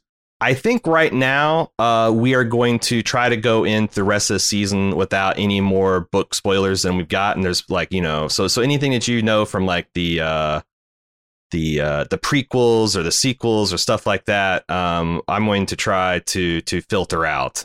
We might course correct in season 2. We might decide to do like Game of Thrones and just fuck it, read all the books and try to become an expert and have a separate book spoilers from show, discussion. But right now we're going to go this season. We're just going to, since we have so little, we're going to just go with the show only. All right. Yeah, I don't know that we could tell what spoilers versus speculation are in the first place, but also I kind of want to watch this show. I'm enjoying the show so much that I don't want to spoil myself too much on it. Plus, it's hard for me because, like, if I haven't read the books, like, it's hard for me to tell the difference because, like, people get things wrong. Like, people send me stuff all the time, like in Game of Thrones, where it's like they just remembered something wrong or they transposed a character in their mind, and I have no way to check that stuff out. On the other hand, I also know that there's some things that are discussed in the feedback that are pretty on the nose. But on the other hand, the show is definitely kind of laying tracks, or like they're not saying, oh, because of the books, they're saying I noticed this, that, and the other. It's a fine line, and in my mind, if you can substantiate your point just using show facts and things that happen in the show, then it's probably something that we're going to read on the show and talk about. If you have to be like, well, I think this is going to happen because in the books, Demerzel had 3 legs and 7 eyeballs, and that's a significant number because in the prequels, okay, well. That there's probably other podcasts that will indulge in that, but not us. Again, we might change our mind, but that's just how we feel right now. So we'll see how it goes. All right, we're coming back. Foundation at baldmove.com. First up, Bill D says a space elevator-like conveyance does appear in one of Asimov's expanded works. We talked about me not being familiar with like the concept of space elevator. He says, while Asimov attributed most things to atomics in his first few books, gravitics became the science magic of choice in the later works. Apparently, there's something involving a space elevator and gravitics. Okay. During the official podcast for Foundation, David Goyer mentions the slow boat to Terminus. He name checks the ship and its capabilities. It's apparently subluminal, and he claims to have sweat the math on it. They've also had some conversations on Rachel's jacket in the costuming department. It's worth a quick listen, probably, though, not as entertaining as your coverage. I actually think the official podcast is great. It doesn't go nearly in as much depth as far as the themes and stuff, but it does go. It's good for stuff like this. And like I said, I think that my understanding of it, it's subluminal, but with like jump gates, like interstellar highways, because subluminal. I know the dimensions of the Milky Way galaxy. It's 100,000 light years across. So from the core to the edge, if you take it literally, is going to be 50,000 light years. That's at least 50,000 year trip, and that did not happen. No. So there were some jump gates. It's just they don't have the ability to just rip a hole in time and space wherever they're at and go right there instantaneously like the Imperial jump drives do. So thanks for those clarifications and some details, Bill. Moving on to Victoria. I just watched the first 2 episodes of Foundation and listened to your podcast covering them, and I've had some thoughts on the sequence of events surrounding Harry's death. I think Aaron is right, and that's a Dumbledore Snape type situation in the sense that Harry asked Ra's to kill him. I don't know if I believe Harry was already dying from something else, although I did clock the pill thing and the look at dinner between him and Ra's too. But thought the pill is probably just one of the million things they have to take to stay alive on the ship, and the look was meant to help build the tension between them. Nobody else took a pill. That's the thing. And like, yeah, that's I can't disprove that. But like the rebuttal is like, well, this is a movie and everything they show us means something. So like, if it was just like everybody taking a pill, this is a very fucking weird way to show that. So I still think your first instinct is right. Yeah. But I do think he wanted to die. Continuing with Victoria's point, so that the rest of the colony crew could come together and have another concrete reason to follow the plan with renewed religiosity and to deify Selden. And of course, we know from this episode that shit kind of worked according to plan, apparently. Yeah. I think Ra's was on the plan from the beginning, but Gale was not. So when she burst in the door before the act was complete, she threw a huge wrench in the plan, which probably included giving Ra's time to get away or cover his tracks.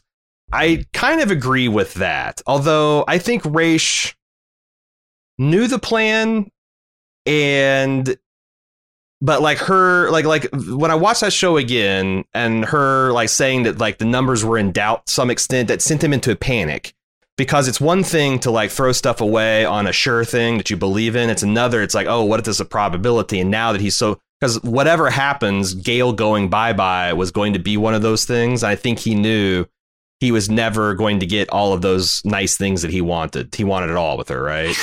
Yeah, the Harry Seldon is a martyr, and Raish's penis is a martyr as well. Yes, Raish took one for the team. Yeah.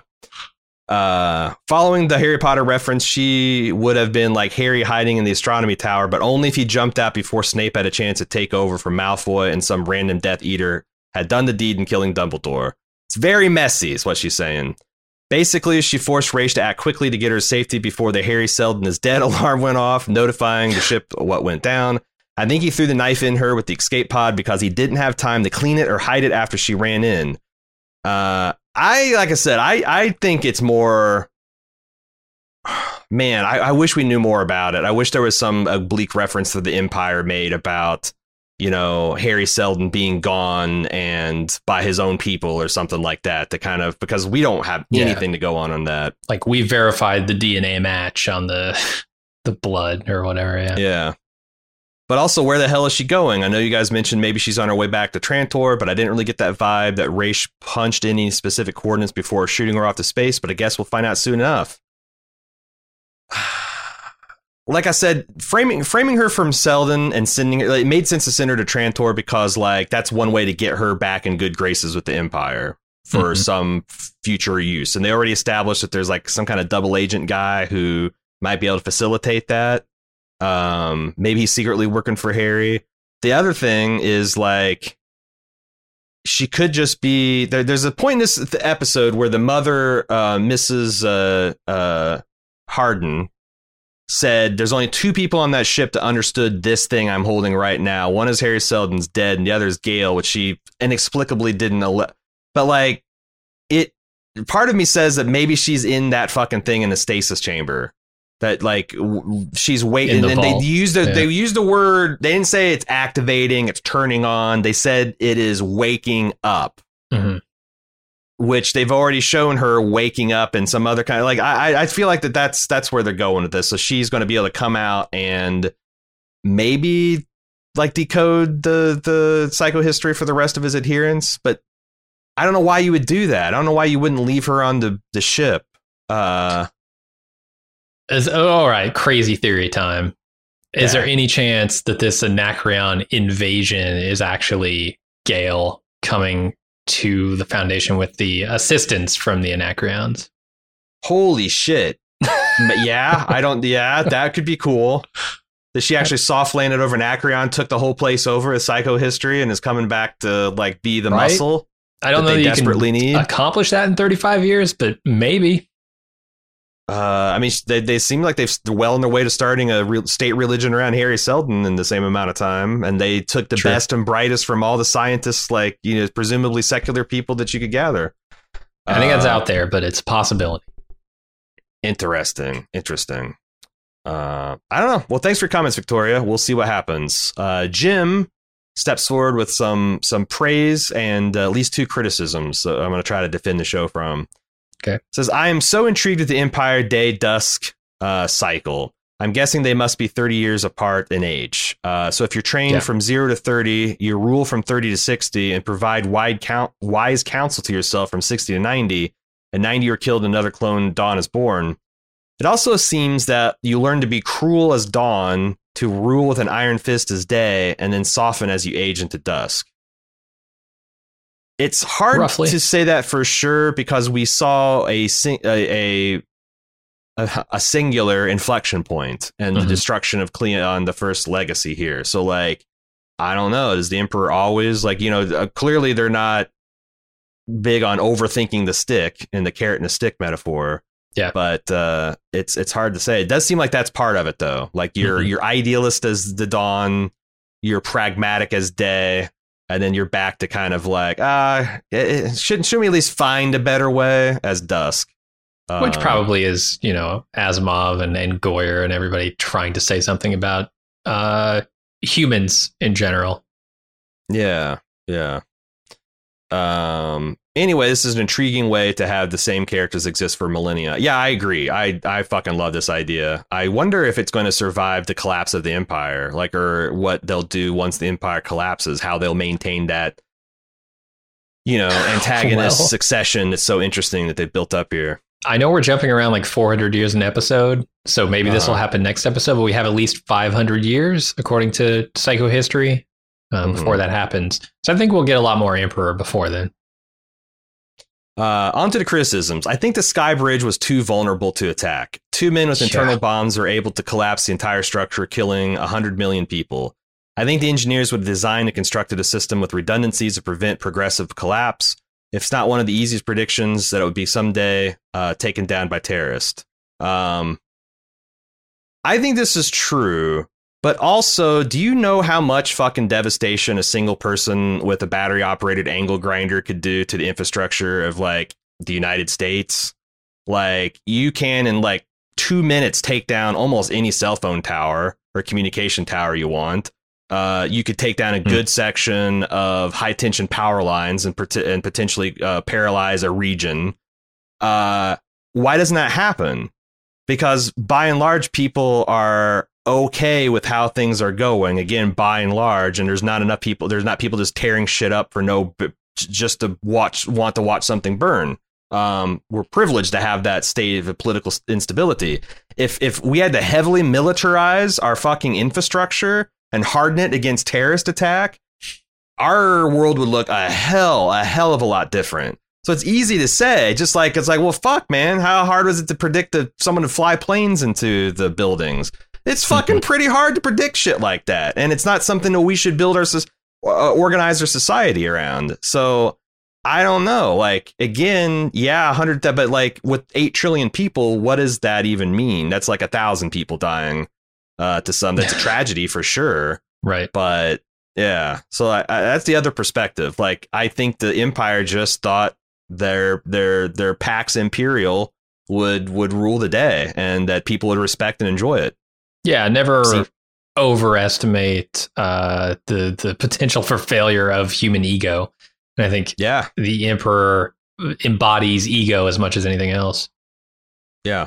I mean, it's just like there's just so many areas where we're vulnerable to attack if people wanted to, and it's just that people don't. So I think they also did a pretty good job of showing that this was a particular, like, smuggling that substance required some advanced research that's very hard to source and was very careful. Like, because think about like where we're at with like what we know from the Snowden leaks as far as like the kind of intelligence that they gather on our data. Like, imagine what the Empire could do with faster than light communication and predictive engines and stuff. It could be that they just can solve most crimes against the state before they happen. And this was just like an unprecedented amount of like, using proxies and cat's paws and false purchases and false flags to pull it off. And keystring. So let's not overlook the massive amount of keystring that must have been happening. So much keystring of volatile chemicals to make those little wrist bombs. So yeah, I thought it was fun.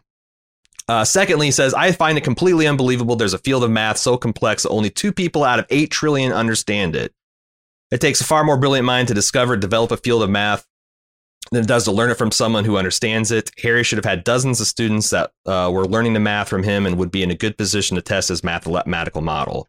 So, like, I think this is true, but I also think you're misunderstanding what happened in the plot.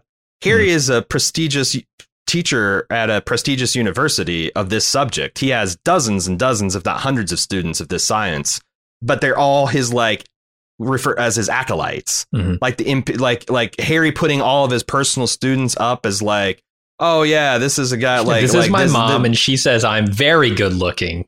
Yeah, it's like Socrates calling all of his students to testify why he shouldn't have to drink hemlock. It's like, yeah, okay, can you find someone who's not fucking brainwashed? So having Gale, who is an outsider, but it's also a talented mathematician that the Empire felt like they got before Harry got her claws into, even though he was using psychohistory, she was the perfect witness, that she's got like everything in her being is going to tell her to discredit Harry. If she doesn't, then that's more valuable a testimony. So it's not that like there's not a math, like even Harry says, like, I could explain it to someone. I just need someone that's conversant in probabilistic mathematical mechanics. So those people are rare. And also sometimes there are parts like when Albert Einstein came up with relativity, there might have only been a handful of people in the whole fucking world in those first few years as he was working out special and general relativity that really could grapple and understand that subject, much less explain it to a layman. And psychohistory is one of those things where it's like, it is a very recent thing. And I don't think there is just tons and tons of people in the galaxy that know about it and engage with it seriously. So I don't know if that helps or if it's just me being apologetic for a show that I'm in the tank for. But Brian R. says, as far as the Warden in the 35 plus year timeline, she's got to be Gale's zygote they removed from the ship, right? This timeline seems to add up with the ability for Gale to awaken during the jump in episode 1, and it seems related to the ability of the Warden to approach the vault and maybe hereditary. She does have parents, though. Are they biological parents or are they She doesn't remember parents? Harry, so there's no fucking way she could remember who she popped out of. Right. The other lady who's carrying the space baby to full term is another possibility that something in the poison milk and the radiation made her superhuman or something. Although someone pointed out that her conspicuously drinking wine at the meal afterwards was a sign that she had listened to Gale and went ahead and got her embro yoinked. Oh, I thought she was just an asshole. She's like, well, poison milk and radiation. Right. What's the Chardonnay gonna do? Glug glug. Yeah, I guess you could take it that way. But yeah, there's probably something to the Star Children and being born special. Yeah. As far as the robot nursemaid, she may be trusted by the emperors because she originally installed them and facilitated the whole ongoing clone rule system. Two options for motivation, both based on my theory that she understands psychohistory because, robots and math. She could be the antagonist. What better way to avenge her race's genocide than to manipulate the Empire into 30,000 years of devastation and destruction? Mm-hmm. She chose him because he would put the Empire on a course for collapse and possibly even mastermind the bombing of the space elevator to accelerate the collapse. That's interesting. I never took her as an active architect for this doom, but she could be. She could be. I don't think she chose the Cleon, like the first, where to start this cloning thing. I think Cleon chose her. And then maybe it became a thing where now she's, shaping things. But that's just the impression I get. Did she maneuver events? And I think she that's totally the thing. could. Like, did she like make sure that Cleon is the one that won the, I guess, power struggles that used to be a big part of the dynasties collapsing and reforming? Yeah, maybe. The other possibility Brian identifies is as a protagonist. She installed the Emperor to create the circumstances to bring Harry Seldon about and arrange for him to learn psychohistory that he might act to shorten those 30,000 years of chaos that she saw coming inevitably a long time ago. It's this scenario where she was the human sympathizer in the war, echoing Harry's thoughts of, there's always a sympathizer, even the most embittered last android left. It's interesting. We've said stuff about robots in Asimov's work and specifically in Foundation. I don't know how accurate it is. I've only read the first book. That would make the robot the main character of Foundation, the main protagonist of Foundation. I don't know that that's where they're going with it. But that would be the effect of that. It wouldn't be a crazy idea to do it on the show. We talked about like just like Star Wars, C-3PO and R2-D2 are they're not the main protagonists, but they're the continuity throughout the series. Just this robot can do that because they don't ever age and et cetera, et cetera. So yeah, they also don't manipulate the plot very much where, in this scenario, Demerzel would be the main protagonist. And I'm not saying they won't do it. I'm just saying that would be different from my experience with that first book, certainly. All right, let's move on to Alex E. Says, I was a little disappointed in the lack of explanation for Harry's death that we're given in the first several episodes. I'm fine with skipping over the early relationship details of Ra's and Gale because everybody's familiar with that human experience. But I feel like we're owed a little more setup to go from Harry gets details about Ra's father wrong, yada, yada, yada, the Ra's murders Harry in cold blood. I assume we're going to get some retconning. in the next few episodes to fill in some of the blanks, but it feels like a mark of a poor show. One of the things that made Game of Thrones great was when a central character was unexpectedly killed, it always had a reason that made sense. Everyone was surprised when Ned Stark was killed because he's the hero, and yet nobody was surprised because it made sense narratively. The way Foundation handled Harry's death seems more like a tropey trick to keep you coming back next week, the kind of that network television uses a lot. How do you guys feel about the way they handled the reveal, and any concerns with long plot lines that the show will continue to skip over the narrative details thereof? I'm fine with it. Keep in mind, this is the first episode, right? This is all set up. None of this stuff is like... Yes. I don't know. I guess I don't feel the same way about something that happens in episode 1 to set up future events versus something that happens at the end of the season as like a big event. So that's how I'm looking at it. What do you think? I think so too. I think that we've said this a bunch on other podcasts. Like there's a bad way to do things and there's a good way to do things. There's a bad way they handle time skips and ones that are just pointless and are confusing for the sake of confusing. And to hide shitty plot lines or to hide how kind of straightforward and hackneyed a plot line is by chopping it up and doing it in a certain order that you can like my preference is tells things in chronological order, play with all your cards face up and, see where see where everything falls, On the other hand, if you do it well, like who complains that Quentin Tarantino didn't tell a sequential story in Pulp Fiction? He got a particular effect because our affections and feelings with people are established in different points of time. And so like what may be the protagonist in one scene is the antagonist in the next. And like that gets a different feeling. It evokes a different sensation from the viewer. Right. So like, I don't know. It's too early to see if this stuff is because like I'll be fine at the end of the season to be like, you know what? This is a pretty vanilla plot and Goyer gussied it up with a bunch of time jumps and stuff to hide from the fact. I'll say that if that's what it turns out to be. But like it's just like Jim said, it's too early. These can be the hallmarks of a shitty show. Like this could be like Ryan Murphy just being lazy on American Horror Story, or it could be them telling a very tough story that spans 1,000 years and has 17 dozen characters in it, and we've never seen something like this on television before. So there's no template for it. Yeah, and there could be mistakes made during that process, but there could also be. I do think we will get more information. They're not just going to leave that hanging there. I mean, Raish is a big question mark at this point, and I will be disappointed if we get significantly into this first season, maybe toward the end, and we haven't learned anything more about that. Right. Because I do think it would be a mistake, but for now, I'm just kind of letting the mystery be.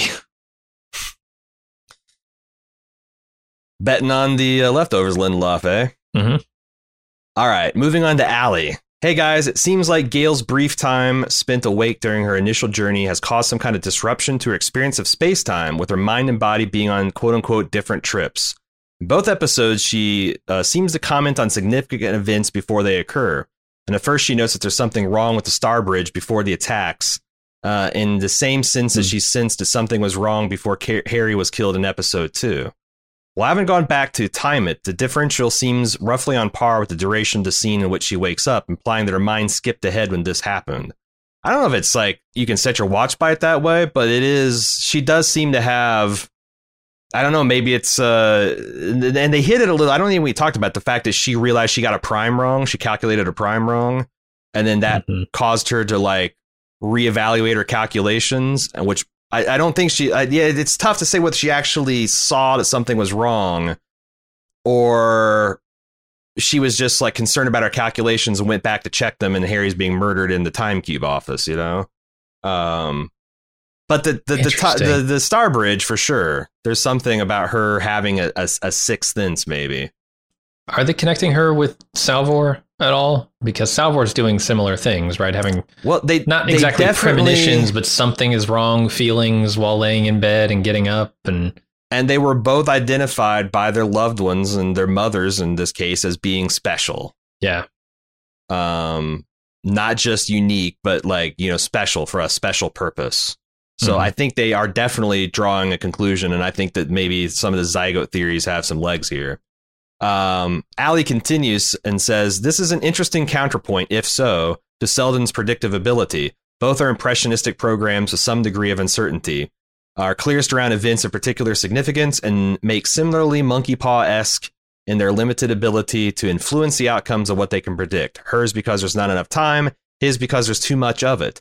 They effectively function as near and far-sighted versions of seeing the future. It'll be interesting to see how the show plays with that. It's also... The other thing is, like, Harry's is probabilistic, mathematic over large scales. Her seems to be very intuitive and actions of an individual. Like, Harry couldn't predict the bombing of the Star Bridge. She sensed something was wrong. Harry thought he would die before he got on the ship, but she knew that there was something. So yeah, you're right. It's like looking at two different ends of the telescope, kind of. It's one of the main things I love about this show so far is they are doing that in almost every regard. They're you know, the idea of a clone is longevity and continuity, but it's also being myopic and stagnation, right? There are multiple elements to all of the features of this universe that they're looking through both ends of that. Yeah, and as Allie points out in her conclusion, the other thing is, like, she is from a descendant of seers, like people that claim to be able to see the future. Now, we don't know if that's if that's like religion in the sense that astrology is religion, but or if that's like religion in the sense that, like, Game of Thrones, like, when, you know, there's actually real shit, you know, real forces that we don't understand moving. It would be ironic that complicates it. The religion that she comes from can't actually see the future or predict anything, and she rejects that and thereby ends up in some space quantum bullshit that separates her mind from her body, and she can now see into the future. There's like an irony to rejecting the thing you thought would give you that ability and then ending up with it anyway. Sarah mentions, hey guys, if you're interested in riding a space elevator, you can just head to Disney World. The entire premise of the newly opened Space 220 restaurant at Epcot is that the base is 220 miles above the Earth. Diners ride a space elevator to get to the dining room. Love your pod. Keep up the great work. Right, that's fucking cool. It is cool. I have to say, I love the shit that Disney does with their experiences and rides and stuff. Oh, yeah. The theming, yeah. But it is also hilarious at the same time. Like, oh, we took a 2-minute elevator, 220 miles up. We talked about this on lunch a couple weeks ago, and I guess I misunderstood because I thought you were essentially boarding a shuttle that flew up to the space station. If it's actually a space elevator, how do they fucking make that look like it is on the outside? Because you don't see, like, the changes going up into infinity, right? You know? Or maybe they do. Maybe they have some kind of forced perspective, like, tower that just kind of disappears into a vanishing point. I don't know. That'd be pretty fucking cool either way. Jay says, Asimov was my favorite author as a child, but Aaron, you give him too much credit. Arthur C. Clarke was the one who said any sufficiently advanced technology is indistinguishable from magic, and he's also the one who suggested putting communication satellites in geosynchronous orbit. Damn. You're right. I think what I did is I did quite a bit of research into Clarke when I did that 2001 podcast we did last month, and I feel like I just kind of like blended the details with the Asimov details that I did from my pre-scouting foundation, and it just made a mess. Just made a composite nerdy ass golden age sci-fi author in my head. So I appreciate the correction. I'll try to get it straight going forward. J Cube says, if they keep going at the pace they are and filling in the story for time periods in the book that the book completely skips, it would seem that they may be able to get 3 or 4 seasons just from book 1. They could take each of those mini books and probably blow it into a decent sized season of television. But what's the bad side of that, Jim? What do they get? There are a lot of books. Yeah. I don't think they can do if they do like 3 or 4 seasons with the first book, they're going to have to zip through the others. And I can't imagine that they're any less dense than the first one. Unless they're planning on just doing the main 3 books and just bringing in like little just vignettes from the prequels and the sequels to kind of like fill in things like this Demerzel stuff. That could be interesting. I think the pace is going to, like, once they establish stuff, that the pace will kick up, and we'll see how that goes. But I don't know. I mean, like I said, I've seen shows where the pacing is glacial and it's amazing and it's thrilling and it's cool. And I've seen it where like it just damn near kills the narrative pace. So we'll have to see. Mm-hmm. I must say I'm aware of the mystery box of the time vault in the show, but hopefully it'll take us to the same rough place in the books, just in a different way. I think I think that's all going to collapse in the next episode into the same thing, essentially. And I think the show looks as good as any sci-fi movie that's been released. The acting has been really good for the most part. Just have to keep reminding myself to be open to the drastic changes they have made and will sure continue to make to customize the storyline changes for the series. That's the key. Like, it's a different medium. And what works in books sometimes doesn't work on the screen. So smart adapters know that. And we'll see. We'll see how Goyer does. Final email from Josh H. I can't help but wonder if there's any intentional parallels between the Empire's giant mural, not to mention the opening credits, and the Tibetan Buddhists' sand mandalas. Tibetan monks will create elaborate designs with intricate geometric figures made only of brightly colored sand. There's no bonding agent or anything. The sand is just meticulously laid out grain by grain on a flat surface. Once completed, the design is ritualistically destroyed. The sand is collected and released in a river to rejoin nature. Going to speculate what the significance of the show would be, but the visual similarities make me think something's there. Any thoughts? I mean, I first became aware there's a practice, I think, in season 2 or 3 of House of Cards, where they had some monks at the White House making one of these things and when the foyers. Mm-hmm. And it is striking. They almost use the exact same tools. They load up the sands in this like little funnel thing, and they have these little sticks that vibrate it. They lay it out, like you said, great. And it seems very similar to what the Cleons are doing on the walls as well. The only difference being these murals, I think, are supposed to stand the test of time. It's very unusual to have an emperor obliterate one. But they do require maintenance. So there's, some element of that. Right. Yeah. The thing that really struck me, and we didn't talk about it in the main podcast, I forgot to, but the mural that Brother Dusk had just painted before, I guess 19 years before, right? But like just last episode for us, is one of destruction. He painted the devastation of the space or the sky bridge, space bridge, Star Bridge. I think Star Bridge. Thank you. He painted that, right? And then he goes in and he paints this other mural for the Brother Dawn, that is one of creation. And it like we needed more reinforcement of that metaphor, but yeah, there's definitely like a feeling of guilt that he's got as he's painting this, right? Like he didn't do enough during his life to warrant a life, or to warrant the respect that he gets as a Cleon, maybe. Yeah. And something I learned in like doing the research on the religions of Game of Thrones and is that like you really get an immersive world when you don't like just like, hey, these guys are Catholics, but you take it like they're Catholics with a little bit of like Odinism and a little bit of like aspect worship from Zoroastrianism. And now you get something, because otherwise it's like, oh, yeah, you get like, oh, these are just medieval Catholics or these are space Catholics or whatever. Whereas if you blend it a little bit, then it feels like something.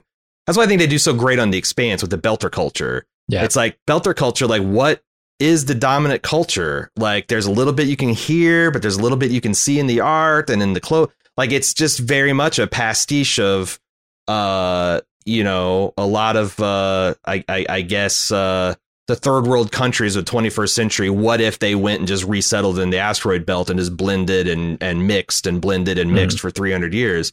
That's where you get like these really cool cultures. So it's not just literally a Tibetan monk's mandala, but it's like that, but, the hieroglyphics of the kings of Egypt to give you like a real kind of, oh, yeah, this feels like a unique kind of culture that's still believable. I think they're doing a really good job because, like, again, I cannot say enough. All this world building is not in the books. None of this Klingon cloning stuff is in the books at all. And it makes it the protagonist and antagonist so much richer for it. So, and they're doing stuff even with the visuals to reinforce that, right? Like I think of, how much societies, when they're confronted with new ideas, morph and change, right? To adopt those new ideas into the old. Like you look at Catholicism nowadays, it's nothing like it was 2,000 years ago, right? And they reflect that in the mural itself, moving and changing over time. It's not something that's completely static. So they've got that imagery with the grains of sand and the stardust and the universal nature of everything embedded into the look of the show. Yeah. Yeah, it's cool. It's like they call it concept syncretism, when you blend one religion to another to kind of like envelop or mesh it. Like, you know, Christmas as the Roman holiday of Saturnalia, and it's also the Germanic holiday of solstice, and it's all fused into this new thing when the Romans got new religion. It's all blended together. So it's like I said, all this stuff is you don't need it in the show, but it certainly adds a lot of richness and texture, and makes like I think that also helps the suspension of disbelief, because like maybe you balk at psychohistory or something, but if the world just feels very real and lived in, then you kind of like give it extra credit, you know. Mm-hmm. Where some worlds feel a lot more fragile, where it's like, geez, you just tug a little bit of a thread and the whole fucking thing's going to collapse, like a space elevator. That's it. If you would like to send us some more of your thoughts on Foundation, do so at foundation@baldmove.com. We'll, of course, be back next week with another in-depth look into episode 4. I'm really looking forward to see how Time is developed as a character, because if I know it's intimidating for a lot of people, but I think it's the most exciting thing about the hugeness of the story they can tell. So can't wait to see what everybody thinks about it next week. We'll see you here at the same time. Until then, I'm Aaron. And I'm Jim. See ya.